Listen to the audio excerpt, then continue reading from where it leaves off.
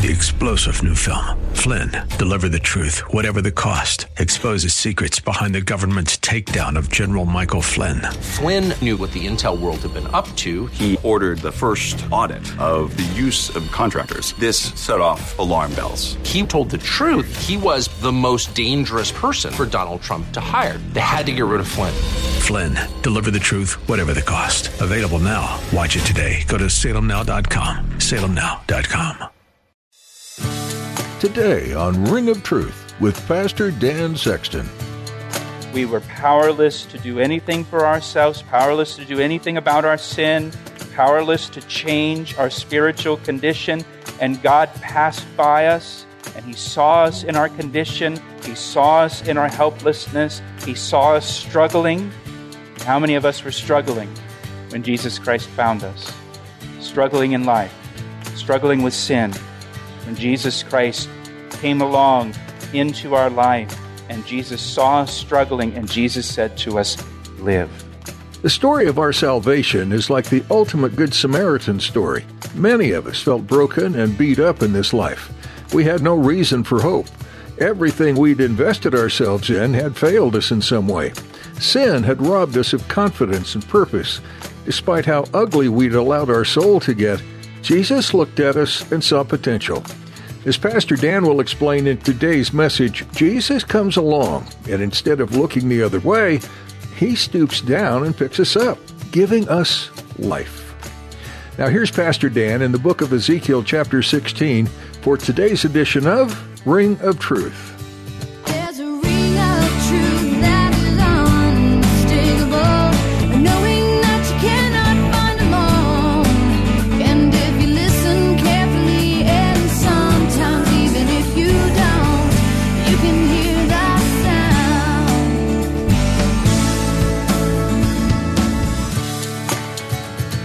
Chapter 16 is the longest chapter in the book of Ezekiel. What happens in this chapter, though, is God lays out his indictment against Jerusalem for her sin and her immorality. In the Talmud, which were Jewish writings or kind of commentaries on the Bible, on the Hebrew Bible, in the Talmud, chapter 16 is called the chapter of rebuke. Chapter of rebuke. And ancient rabbis would not read chapter 16 publicly in the synagogues because chapter 16 actually uses some pretty explicit language to describe the sin of Jerusalem. It needs a warning label on it because it's pretty graphic.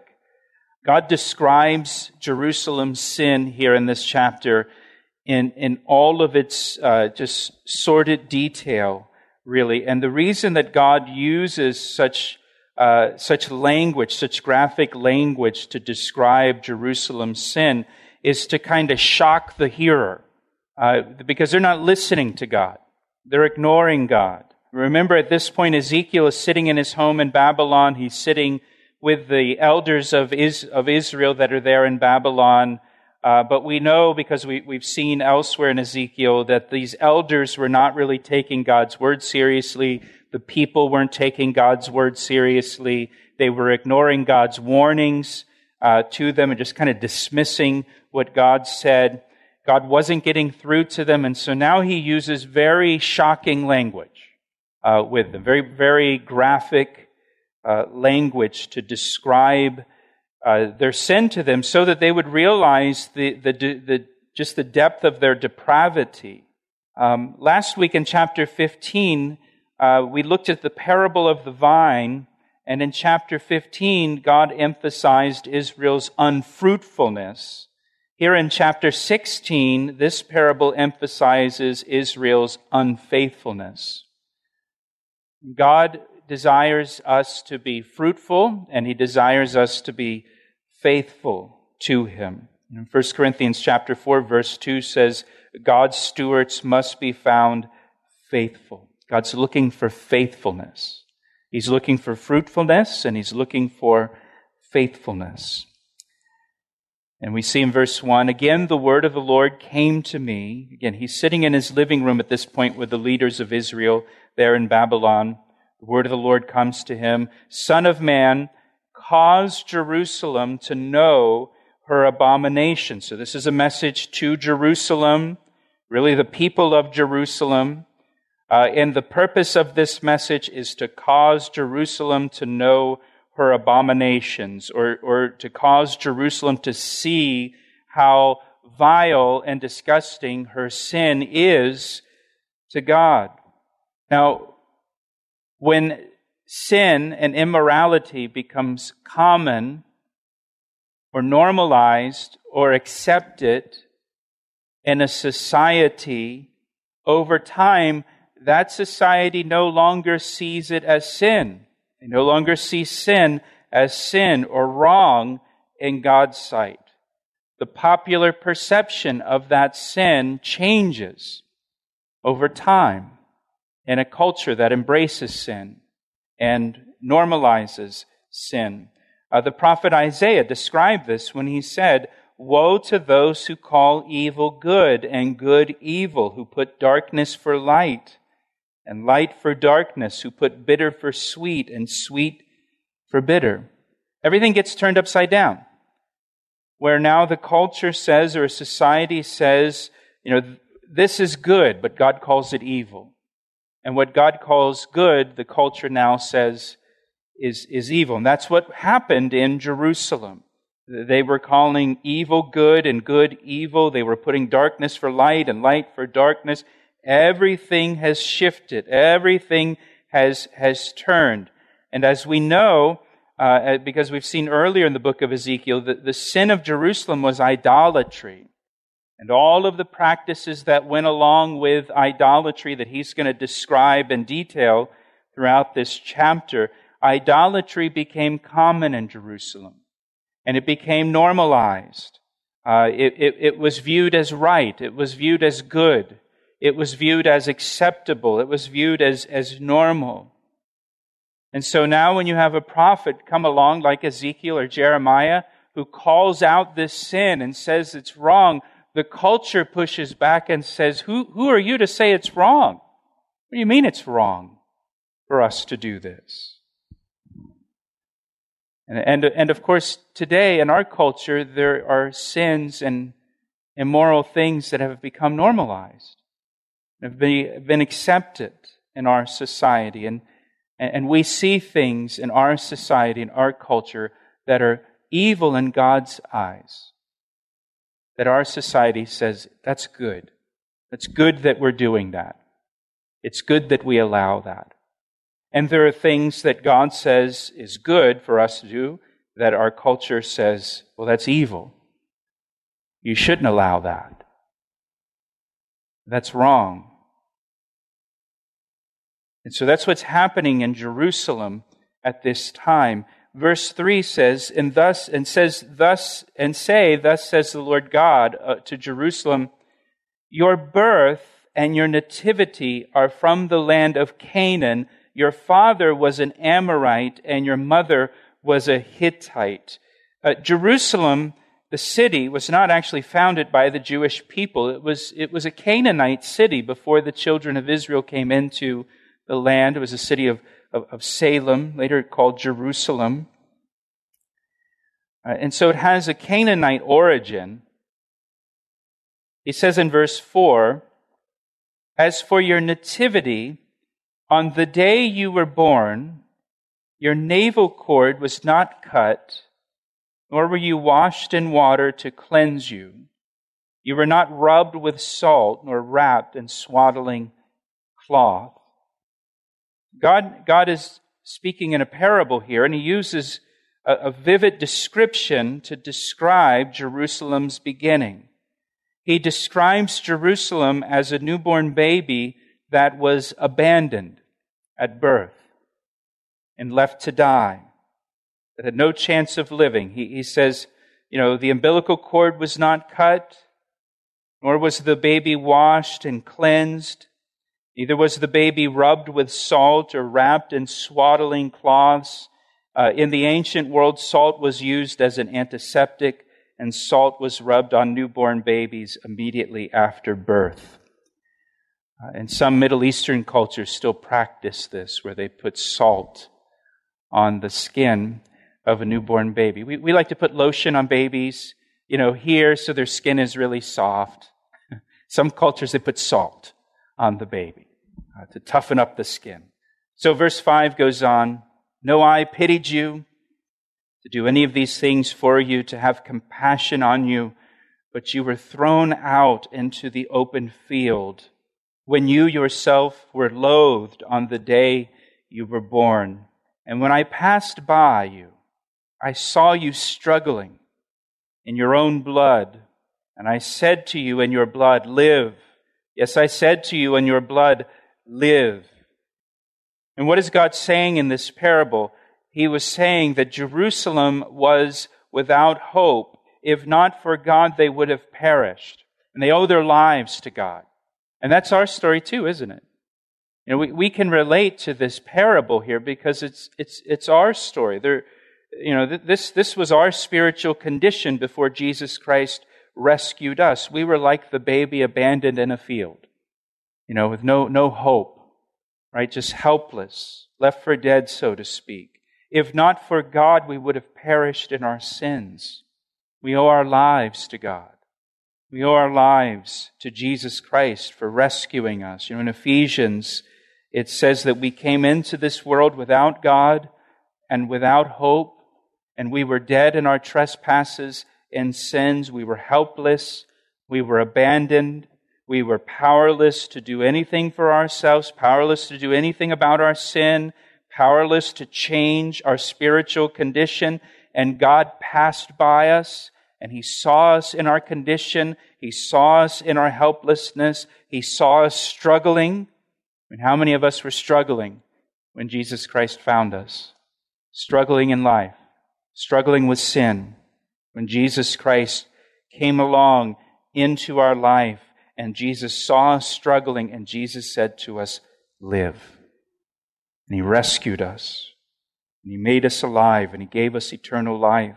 Ephesians 2 verse 5 says, even when we were dead in our trespasses and sins, God made us alive. We were dead. We were as good as dead. And God made us alive. Romans chapter 5 verse 6 says, when we were utterly helpless, Christ came at just the right time and died for us. We'll return to Pastor Dan's message in just a moment. First, Pastor Dan would like to tell you about the new Calvary Chapel Ellicott City app. We recently launched an app for our church, and we're really excited about it. It's designed to keep you connected to our radio ministry, Ring of Truth, as well as to our church, Calvary Chapel. And get this, we have over 1,200 sermons on the app. The app is super convenient, it's easy to use, and allows you to listen to Bible studies anytime, anywhere.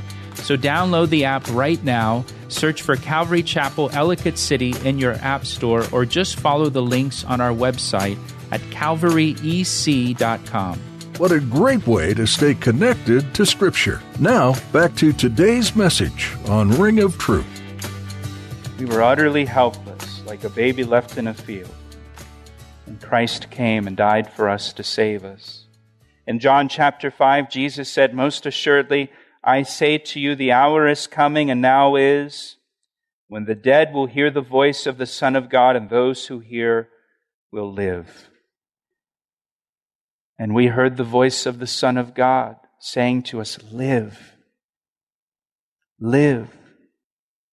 In our helpless estate, we heard the voice of God calling us to live. Verse 6 is actually a command. He commanded Jerusalem to live. One commentator said, God pronounced the sentence of life upon a child otherwise sentenced to certain death. And in the same way for us, God found us helpless, dying, and He commanded us to live. He sentenced us to life when we were sentenced to certain death. And He made us alive. Now, verse 7, he goes on, he says, I made you thrive like a plant in the field, and you grew and you matured, and you became very beautiful. Your breasts were formed, your hair grew, but you were naked and bare. God didn't only make Jerusalem live, God made Jerusalem thrive and become beautiful. And he's describing her as this beautiful woman now. And in the parable, Jerusalem matures into a beautiful woman. And again, in the same way for us, God causes us to mature. God causes us to grow in the faith. He makes our lives into something beautiful, right? He gives us beauty for ashes. And here we were dead in our trespasses and sins, and He speaks life to us. He calls us to live. He gives us newness of life, and then He makes something beautiful out of our lives. Just as He did with Jerusalem. Verse 8, when I passed by you again and looked upon you, indeed, your time was the time of love, so I spread my wing over you and covered your nakedness. Yes, I swore an oath to you and entered into a covenant with you, and you became mine, says the Lord God. Now hear this phrase, I spread my wing over you and covered you. That's describing marriage.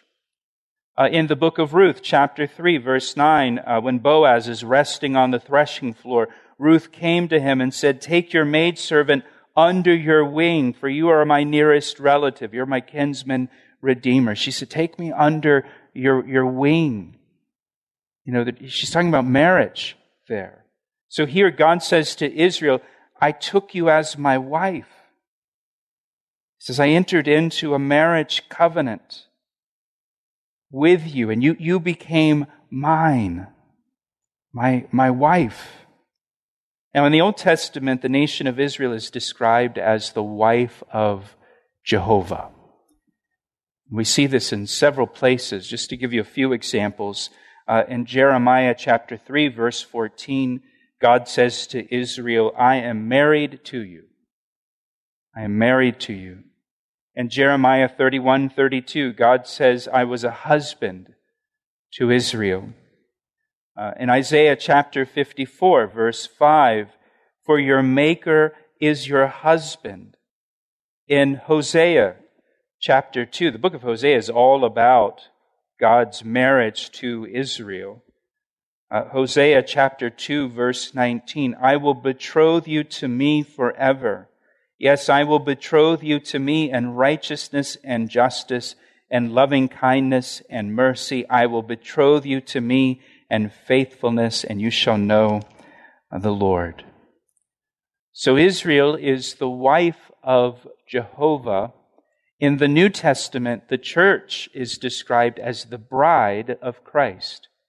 So Israel is the wife of Jehovah. The church is the bride of Christ. 2 Corinthians chapter 11, verse 2, Paul says the believers in Corinth have been promised as a pure bride to one husband, to Christ. In Ephesians chapter 5, Paul instructs husbands to love their wives as Christ loved the church, using the symbolism there of Christ as the groom and the church as his bride. So the church is the bride of Christ. Israel is the wife of Jehovah. And here he describes and speaks of taking Israel as his wife. Look at verse 8 again.